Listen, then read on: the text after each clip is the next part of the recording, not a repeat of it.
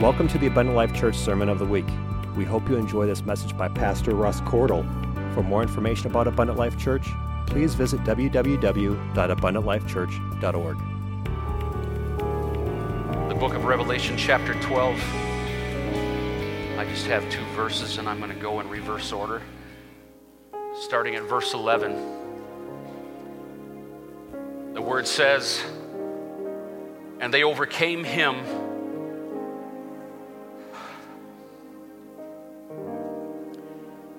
by the blood of the Lamb and the word of their testimony, and they loved not their lives unto death." The enemy would want nothing more today than to continue to cause division, to sequester our speech, to hold us back from victory, from stepping up and receiving his blessing. He wants to control what we do. He wants to manipulate us. He wants to have his way in this congregation. He wants division. He wants silence. He wants pain. He wants hurt feelings, conflict.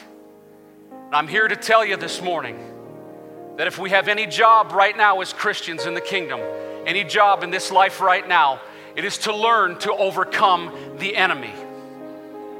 We have to overcome the enemy. There's no question about it. There's no part in it. There's no other decision.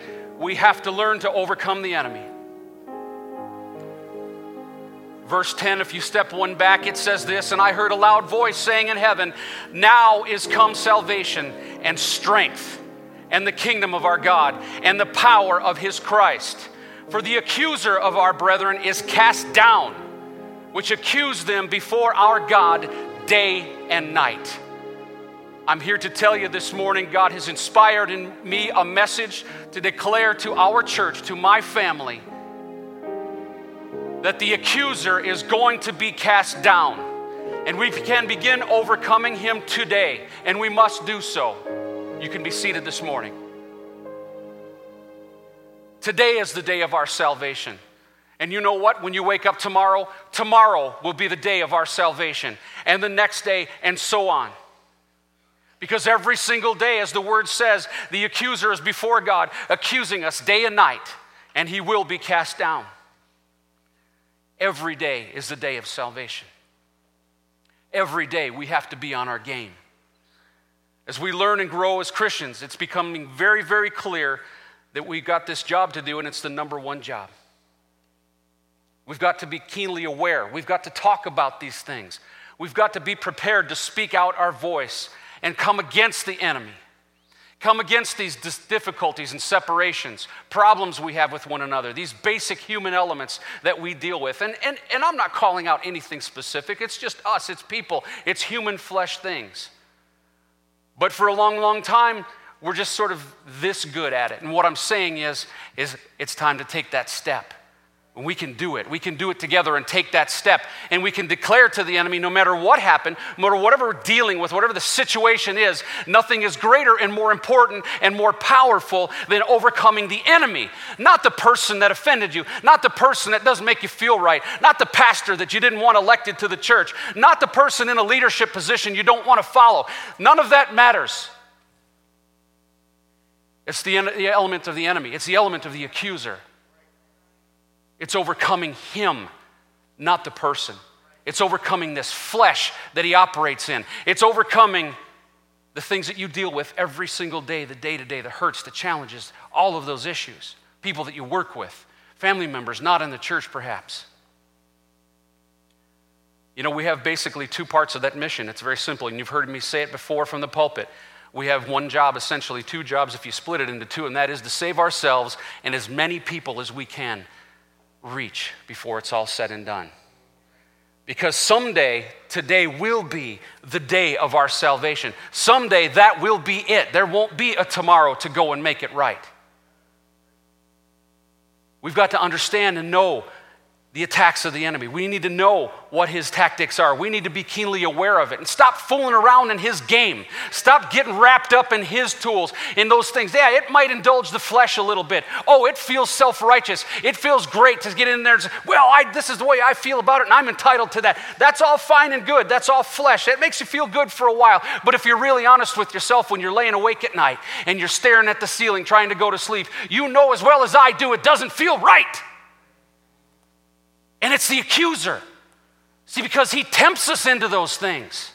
The Bible says if you've got aught against somebody, you go to them and talk to them about it.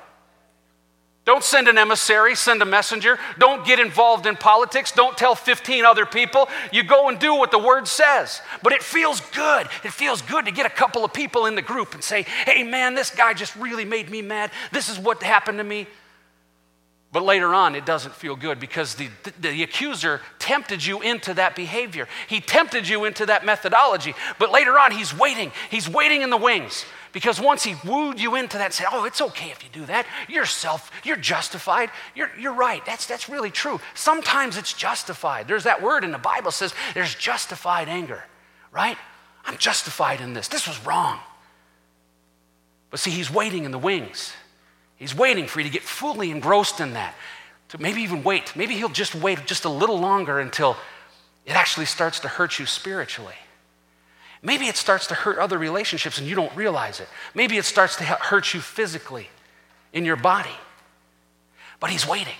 He's waiting in the wings so that at the right time, he can pounce on you as the accuser and say, look what you did. Look at the attitude that you have. Look what you've done. You're not worthy. You're no Christian. You're no good. That's the accuser of the brethren. And what I'm saying to you today is we can have our conflicts. We can stumble over one another. We can do stupid things. Lord knows I've got a list a mile long. We can do those things and not hate one another and not drive wedges between relationships because that's what the enemy wants. And I'm sick to death of it. I'm sick to death and tired of watching what the enemy does. I'm sick of seeing it in family and friends and neighbors and coworkers that aren't in the church. But more so with my own family, you, everybody, all of us. I'm sick to death of seeing what the enemy can do in some people's lives. For what? For a little bit of gratifying, satiating attitude? I'm here to say that we've got to overcome. We've got to overcome. And that Revelation chapter 12, verse 11 says that we overcome him by the blood of the Lamb and the word of the testimony. I'm angry this morning. I'm angry at the enemy. And I'm sorry if I seem like a fool to you, if I look irrational, but God has built this, and I've been preparing and just thinking of all the things that I know that people have come to me, conflicts they're having with other folks, challenges that they're having in their lives. For what? This life is but a vapor. It's but a moment. We've got an eternity waiting for us. And is it worth it? Is it worth it to sacrifice that for a moment? To indulge in what the accuser is preparing to accuse you over. So I'm going to talk today, maybe teach, maybe stumble. Maybe I'm not the right guy to teach this message the best way. Maybe there's a Ray Woodward or a Lee Stone King or a David Bernard that can do it 100 times better. But I'm telling you that God has called me to teach it today, and I'm going to teach it. We overcome the accuser by the blood of the Lamb, the word of the testimony, and look unto that last piece where it says, loving not our life to death.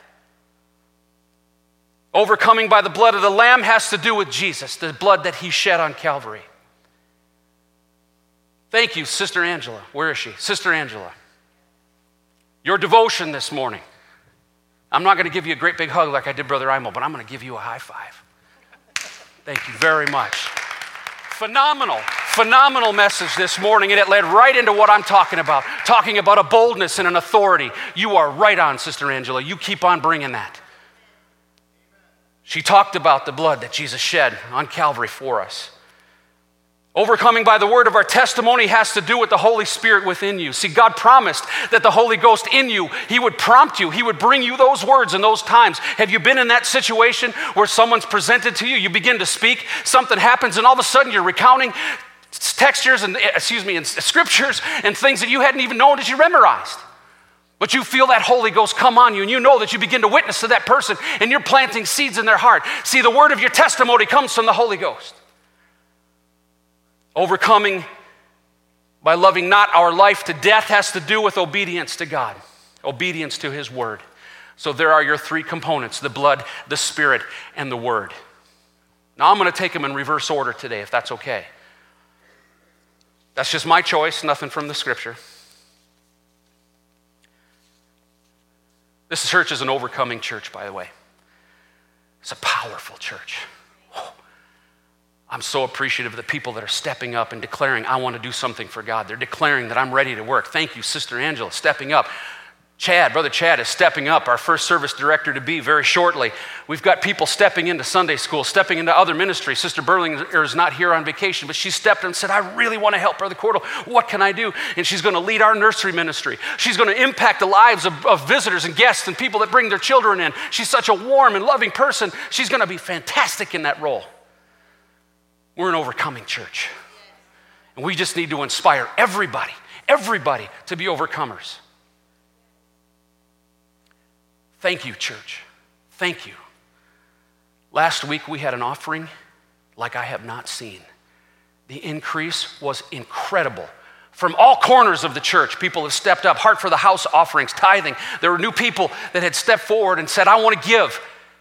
That's going to be powerful because we're going to be able to move forward. We're going to do some things to impact the guests that come in this place. Thank you. Thank you for hearing the word. Thank you for hearing what God is saying. You're overcomers, and God is going to bless you for what you did. Amen.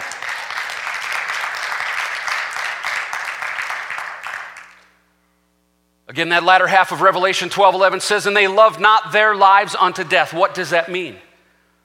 What does it mean to love not your life unto death? We'll look at Matthew chapter 10 and 38 and 39.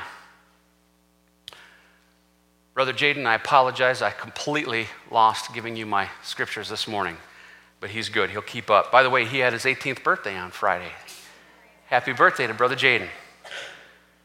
Matthew chapter 10, 38 and 39 says this, and it says, this is Jesus speaking now, and he that taketh not his cross and followeth after me is not worthy of me. He that findeth his life shall lose it. And he that loseth his life for my sake shall find it. That's exactly what Revelation 12:11 is saying. In other words, if you reserve your time, if you are selfish with your time, you reserve it for your purposes and for your goals exclusively, you seek to save that time, you save your life, you will lose it. I'm unabashed in saying that. Does that mean, well, Brother Cordle, we can't have any fun, we can't go on vacation? Of course not. It is an attitude, it is a heart issue that says, I'm doing what I want to do, and I don't want to do anything. I don't know that anybody in this room has that attitude. I hope not. But I'm telling you today that if that is your attitude, if you find yourself more concerned about saving time away from the church, away from the body, because you've just got bigger and better things to do in life, beware. Because Jesus himself said, if you save your life, you're going to lose it. The way that you overcome the enemy, because the more that you save your life, the more you stay planted in front of your TV or sitting in your fishing boat or doing something else besides thinking about what you can do for God. The more that you do that, the more your spirit is going to decline in here. That power and that energy and that anointing that you have is slowly going to dissipate. See, it's treated like oil in the Word of God. That's why the virgins had to keep putting the oil in the lamp, because over time it burns out. So you can just let that oil burn out. Just sit there reeling your fish in and let that oil burn out. And when your strength is gone and your oil is gone, that's when the enemy's going to step in. You will be susceptible to his attacks. You will be susceptible to things like having conflicts with people, meaningless things that don't have any at all effect in life. I'm angry at the devil today. Do not save your life for the sake of your own entertainment, for what you want. You'll lose it. Those are not my words. But if you do give, if you're a Sister Angela or a Brother Chad or a Brother Meyer or a Sister Berlinger, Sister Andrea, I loved your testimony last week. Every time you testify, testimony, every time you testify, sincere, deeply loving from the heart, impacting people. It's not a simple thing that God protected your home and that while you were praying, he skipped that tornado around your home and didn't destroy it and all that other stuff was done. That's not insignificant. It's powerful. And she felt the urge and the heart to step up and say, I want to share my story, Brother Cordle. I'm sorry it took me a couple weeks to get you up here. Please keep doing that. Which leads me to the next part, the word of our testimony. Have you ever wondered why Jesus, after he was taken up and he reappeared to the apostles, did you ever wonder why he left the scars in his hand and his side? Why? I mean, he created a human being. He's God. He's transfigured. He's not flesh anymore. He's spirit. He could have eliminated all that. He could have been perfect. Did you ever wonder why he left the scars? I thought about it. I thought about it a few times. He was resurrected from the dead. He was perfect. He appears on the day of his resurrection. Disciples are, Amen.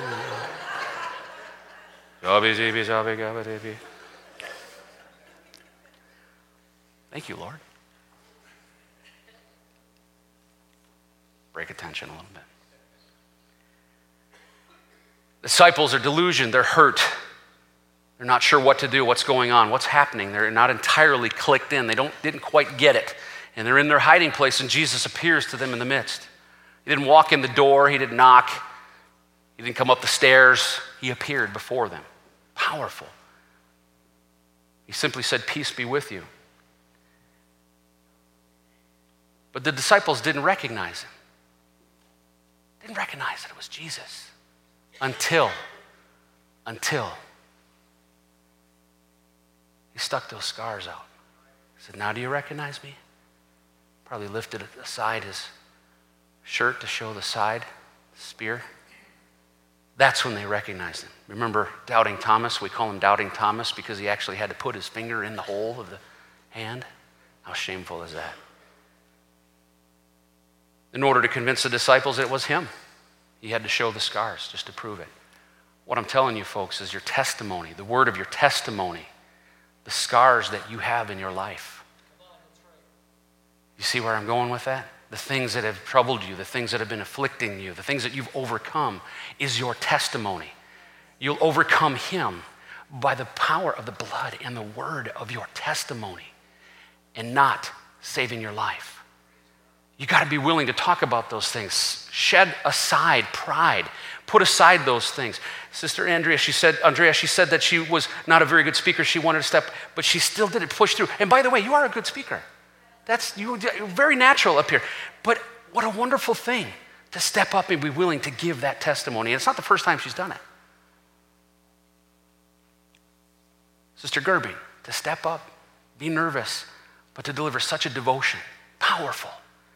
There was testimony in that. There was words in that.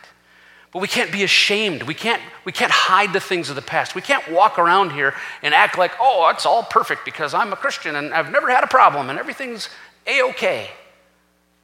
Because your scars, the marks on your body and on your heart and on your spirit are your testimony that will impact people. God spoke it to us this morning. I mean, he knew exactly. This is all orchestrated by God himself. I mean, he spoke directly to us. Come on, he's talking about the hurts and the pains. Look what people are dealing with out there.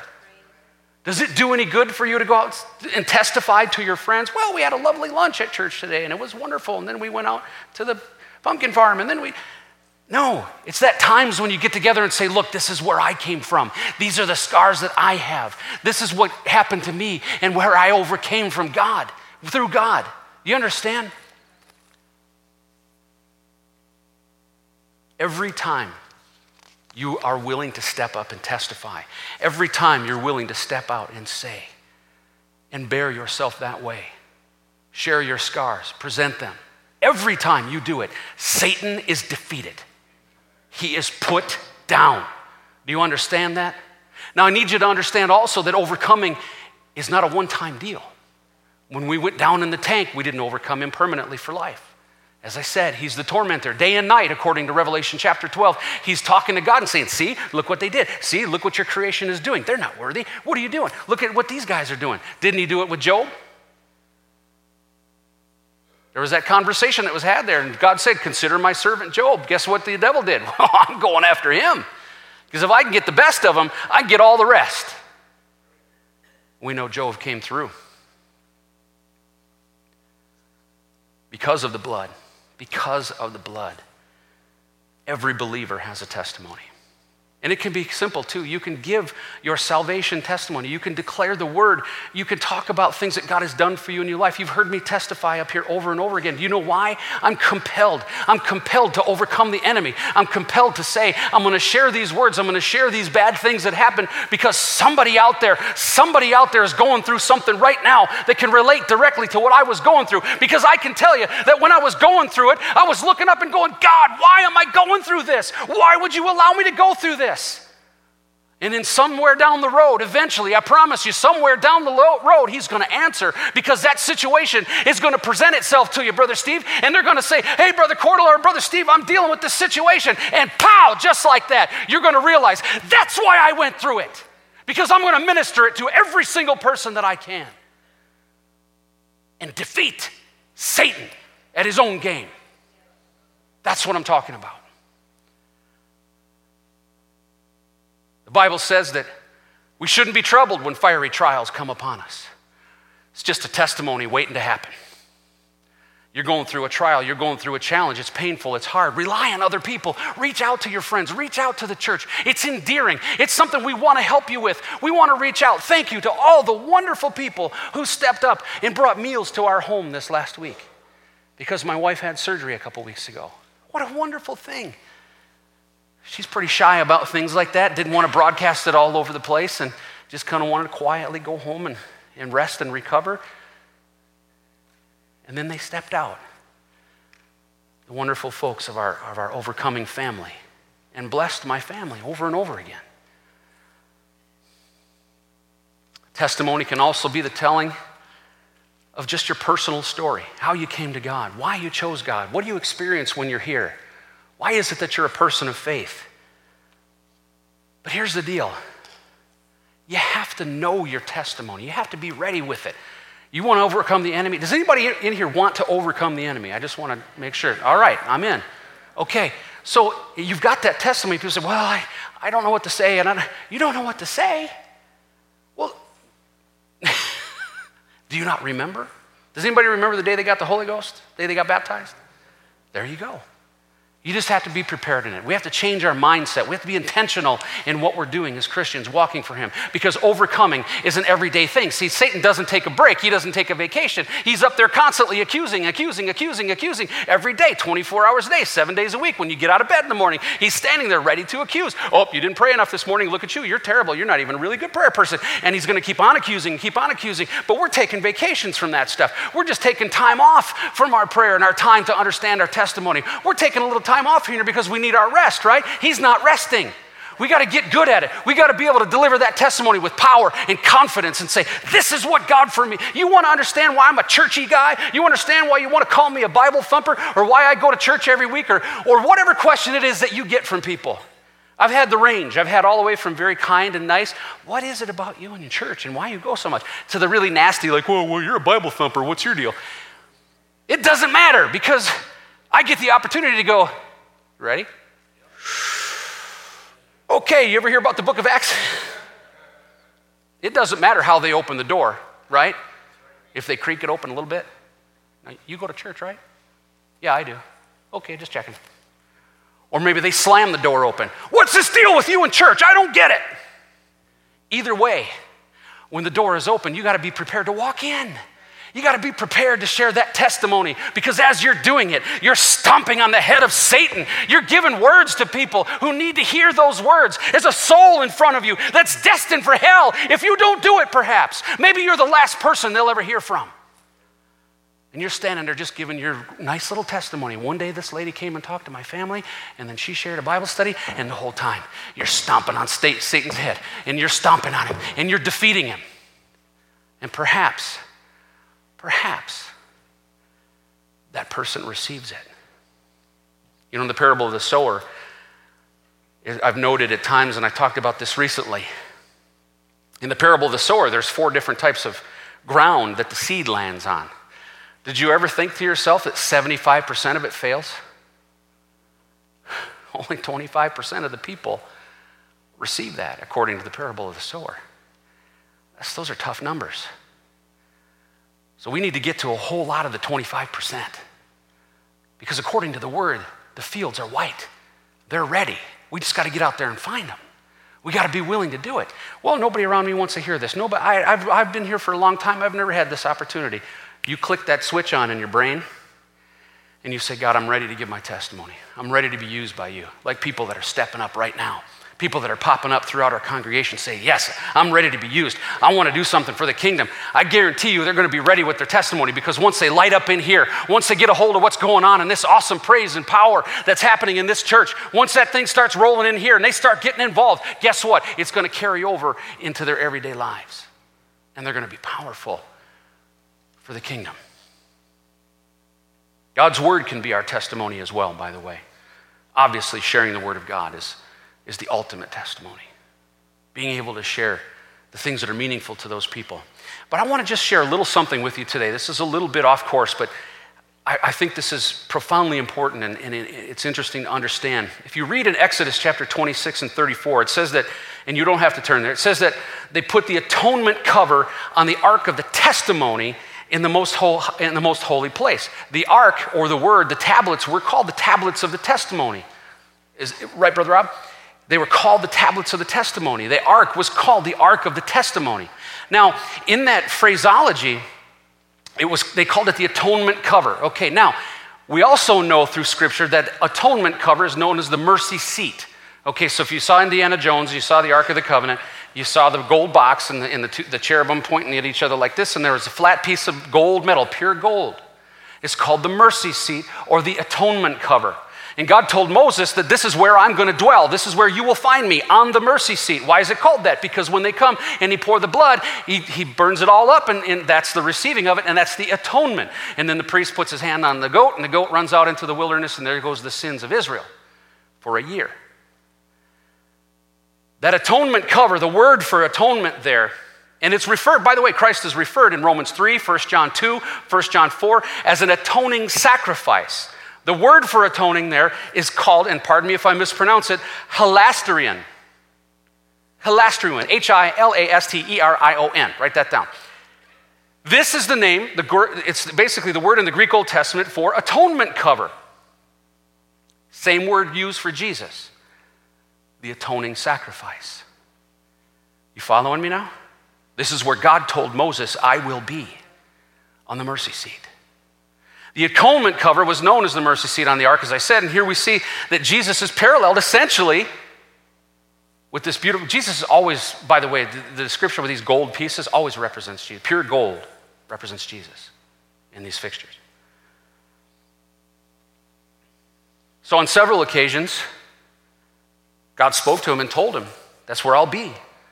Exodus 25 and 22 says, there above the cover between the two cherubim that are over the ark of the testimony, I will meet with you and give you all my commands for the Israelites. So if the atonement cover was in place over the testimony, that's where God is found, and Christ himself is that hilasterion, or the atonement cover, then Christ and God are the same. I got one amen.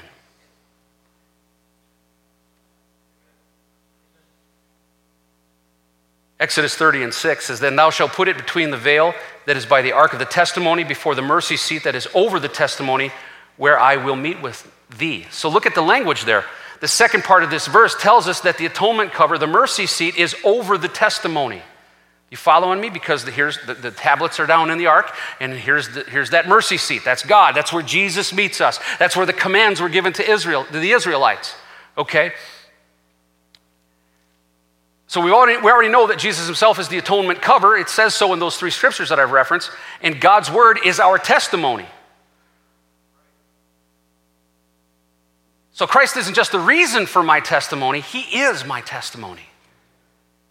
And he guards it with each one of you. You see, that Holy Ghost over you, inside you, covers that testimony in there. He protects you. In other words, we're expected. It's covered and protected, and we're expected to give it. You see, your heart is the ark. You understand? I've made that assimilation before, that idea before. Your heart is the ark of the word. It's hidden in here. Thy word have I hidden in my heart that I would not sin against God, right? That atoning blood, that spirit is over you. It's magnificent. Those were stone tablets. Of course, our tablet is a tablet of flesh. He keeps it safe with you. So that's why when he promised, when he said, I will bring to remembrance those words, when you're in those ministering moments, when you're in that particular setting, and someone says, hey, what's this deal about you in church?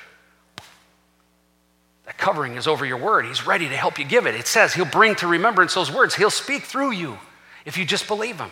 So just like he was over the ark and the tablets and the stone and all that stuff, it's just the same thing that's going on right in here. That's your testimony. We'll overcome him by the power of the blood and the word of our testimony. Let's go on to the blood of the Lamb. If I confused anybody in that, I know I got a little bit back into the Greek and all that stuff. Just pull me aside. We'll talk about it. John the Baptist first pointed to Jesus. What did he say? He said, behold, the Lamb of God, which taketh away the sins of the world. Well, at that point, they didn't quite understand how he was going to do that. But listen to what Jesus said. Matthew 26 and 28 said, for this is my blood of the New Testament, which is shed for many for the remission of sins. The word just continues to say, the blood is there for the sins. 1 Peter 1, 18 through 19, for as much as you know that you were not redeemed with corruptible things as silver and gold from your vain conversation received by the tradition of your fathers, but with the precious blood of Christ as of a lamb without blemish and without spot. Now, most of you have heard these scriptures. You're thinking, well, this is an Easter lesson. I've heard this before. Stay with me. Hebrews 13 and 12 says, wherefore Jesus also, that he might sanctify the people with his own blood, suffered without the gate. Colossians 1 and 4, Paul speaks and he says, in one we have redemption through his blood, even the forgiveness of sins. Now, do you know that in Scripture, this might blow some people away, in Scripture, and I know I've got a couple scholars in here, but Scripture doesn't literally directly attach you going down in those waters with you putting on the blood. Not directly. It does not say the waters of baptisms represent the blood of Jesus. Directly. But here's where it follows. Ephesians chapter 1 and 7, in whom we have the redemption through his blood, the forgiveness of sins according to the riches of his grace. So again, we hear the blood, by the blood of the Lamb and the word of the testimony and not loving your lives to save your life. So again, the blood of the Lamb, how do we apply it? That becomes the question, right? What is it? Okay, the blood of the Lamb, how is it applied in our lives? Well, those of us who are in the game and been around the altar a couple of times know that we apply it when we took the blood in baptism, right? It's not directly correlated, and people struggle with this. I've had it happen in Bible studies. Clearly, we see that the blood of the Lamb is the forgiveness of our sins. It's a remission of our sins again and again and again. When the devil orchestrated the betrayal and the subsequent death of Jesus at the cross, the shedding of his blood, he inadvertently released the very weapon that Jesus intended for you and I to destroy the devil's plan. He did it to himself. The shedding of his own blood, that was it. And the devil created his own demise by plotting to destroy Jesus. The tool that the devil had against us was sin. You guys are sinners. All of you. You're all sinners. Me too. Be aware of that. We live in the flesh. You're still a sinner. If you were baptized, does it make you not a sinner anymore? Yes, you do sin. When you make mistakes, when you fall, when you have these conflicts, when you speak out, when you get mad at the driver next to you and you do stuff you shouldn't do, those are sins. That's bad stuff. So the devil had that power against us, and then he went and shed the blood of the Lamb that was going to provide us the remission. The devil's called the accuser because he tempts us with sin, and when we fail, he stands as the accuser, as I said before, constantly pointing the finger. He'll lure you into some of the most wonderful sins. He'll put it out there before you. The Bible says that sin is good for a season. Can we agree? You can say amen. It's not shameful. Amen. But we know that he plays that double role. He's waiting. He wants to tempt you into it. He'll play the role of the tempter, but then he plays the role of the accuser. Probably does it to you every day. You didn't do this right. You didn't do that right. You're not this good. You're not that good. You're not going to be this. You can't do it that well. You made this mistake. He'll go back into your history. Yeah, but remember 20 years ago when did you really get forgiveness for that? Did you really make it right? Constantly, the accuser. So as I said a moment ago, how do we apply the blood? How can we directly say that the blood is applied in our lives? And by the way, it is not just through the one time that you got in the tank and came back out and your sins were remitted. That's not the only time that you apply the blood. It doesn't say we overcame him by the blood of the Lamb and the word of their testimony. It says overcome. Hebrews chapter 10, 19 through 22 says this, having therefore, brethren, boldness to enter into the holiest by the blood of Jesus, by a new and living way, which he hath consecrated for us through the veil, that is to say, his flesh. And having an high priest over the house of God, let us draw near with a true heart in full assurance of faith, having our hearts sprinkled from an evil conscience and our bodies washed with pure water. Okay, there's an indication that the water is a correlation to the blood, right? Now we know that when Jesus was speared in the side on the cross that it says that water and blood came out. The Bible says that this is he that came by the water and the blood. Some people want to argue that that was the waters of birth and the blood of his death. I disagree with that. I think clearly throughout Scripture, if you study, it indicates that the water and the blood represent the water when he was baptized. He was faithful. He followed the plan. He didn't need to be baptized. He was without sin, but he did get baptized. And then the shedding of his blood at his death. He came by the water and the blood. So guess what? It was a type and shadow. It was a plan for us. And just like Hebrews just said, to be washed, our bodies washed with pure water. You see, what Hebrews 10 and 19 is referencing is the time when the priest had to go. There was that giant veil in front of the Ark of the Covenant. Remember the mercy seat I just talked to you about? One guy out of the entire tribes of Israel got to go in there once a year and pour that blood on the mercy seat to have that commune with God and to watch God burn that thing up and accept that sacrifice. And so what Hebrews is saying, what the author is saying is that Jesus became more perfect. He's a more perfect sacrifice, and he is the veil. But if you remember, when he died on the cross, the Bible says that in Jerusalem, in the temple, the veil was rent in two. It was gone. That thing was 60 feet high and thick like a man's hand. It was wide, and it just ripped in two, and it was a symbol to say that now you have direct access to me. Every single one of you. Come on, folks. Switch on. Every single one of you can now walk through that busted veil right into the presence of God. That's what was happening here this morning. That's what was going on here. We were standing in the throne room. We're standing in the presence of God. And we can simply say, we don't have to have a priest and a goat and an animal and cut things and blood and all that stuff. We step up to the throne. We step up to the throne and we pour it on that mercy seat just by speaking out to him in repentance. If you've taken on the waters of baptism, you're covered under the blood. Yes, the pure waters are right over there. We'll take you into that tank. We'll put you down in those waters. The sins will be remitted, not atoned for a year, but remitted for good. But the way that we overcome with the blood of the Lamb is we repent and we live a life that's not saving for ourselves. Do you understand? Come up to the mercy seat. I love it when people worship and pray. You don't have to. It's not a requirement. There's no rule written down that says you have to walk all the way up here like these folks. But I just love to see that. I love to watch people say, I want to step up. I want to step up into the throne room. I want to stand here at the mercy seat and worship and pray. I can tell you there's been many times I've stood here and worship asking God to forgive me for the messes that I've made. Every day, living in that life of repentance. That's how you apply the blood. That's how you apply it. You don't come here and dunk in the water every week. You understand? That's how we overcome.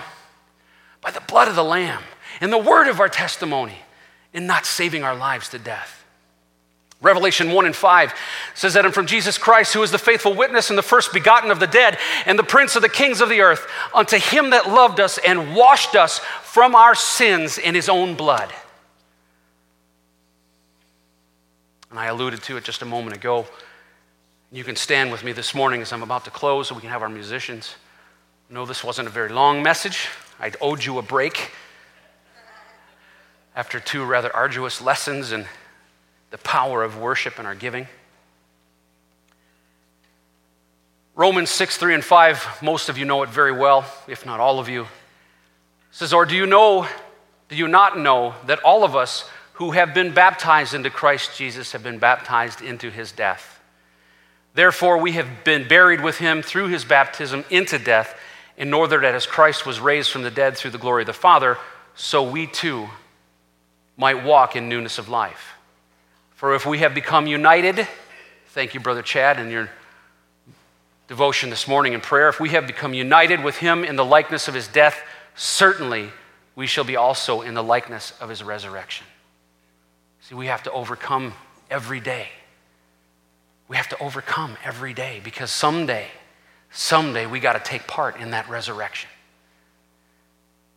Now, I'm not seeing too well across the room, but if there's anybody in this room that has not yet been baptized in Jesus' name, I hope you heard the word today. Because Jesus himself said, Mark 16, 15 through 17 says this, and he said to them, this is Jesus speaking now to the apostles, "Go ye into all the world and preach the gospel to every creature. He that believeth and is baptized shall be saved, but he that believeth not shall be damned." Now, you could just as easily put both subjects and predicates in both parts of that sentence, and you could read it without failing or without marring the word this way: he that believeth and is baptized shall be saved, he that believeth not and is not baptized shall be damned. Baptism is not an option. It's not something we do as an outer sign of an inner blah, blah, blah. It is a command. It's an element of obedience. It's a way that you take the blood of God on your life, and it has to be done. Verse 17 says, "And these signs shall follow them that believe. In my name they shall cast out devils, and they shall speak with new tongues." On the day of Pentecost, when Jesus had returned in the form of the Holy Ghost and he inspired Peter, the man that he gave the keys to the kingdom. You've heard it before. I'm not speaking to you guys that are in the choir, okay? I hope you got that. He gave Peter the keys to the kingdom of heaven. Whatever he bound on earth is bound in heaven. Whatever he loosed on earth is loosed in heaven. Peter stands up that day. He knows what it takes to overcome the enemy because he's doing it. He's in the process of doing it here. And when the people of Jerusalem said, "We killed Christ, what do? They're feeling pricked in their hearts. They know that their life isn't right. They know they've done wrong. What is the answer? Overcome the enemy this way. Repent.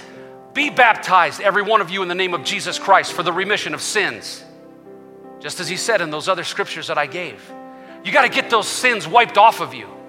If you just simply repent and accept God as your Savior and all that wonderful stuff, you're just going to walk around with dirty, ugly sin riding on your back. It's got to be remitted. It's got to be taken off. Repent and be baptized, every one of you, in the name of Jesus Christ for the remission of sins. And ye shall receive the gift of the Holy Ghost. And this promise is to you and to all your children and to all those that are afar off, even as many as the Lord our God shall call. If you're in the house this morning, if you're in the sound of my words, God has called you to be here. You are here for a reason and a purpose. And you need to be baptized. Those waters are warm, I promise you. We've got all the gear here today. If you're willing to step up to this altar and say, "Yes, I see it. I want it. I need this baptism. I want to be clean. I want to overcome the enemy. I don't want to be lost."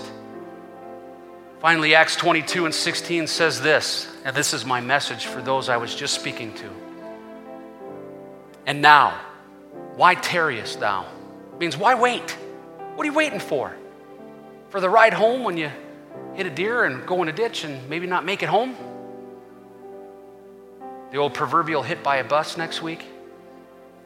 Why tarriest thou? Arise, be baptized, and wash away thy sins, calling on the name of the Lord. Now is the time for you to overcome by the blood. Now is the time to begin your testimony. Now is the time to begin living for Him. Today is the day of your salvation. This altar is open this morning. I hope those of you that knew all this stuff and said, yep, I knew that. I hope you were taking it in and changing that mindset, getting that intent differently. You know what? I'm learning this to teach it. I'm not learning it because I already knew it. I'm learning it because I want to share it. The altar is open this morning. Come down and talk to God. If there's any that want to be baptized, I'm ready. I'm ready to go. In Jesus' name.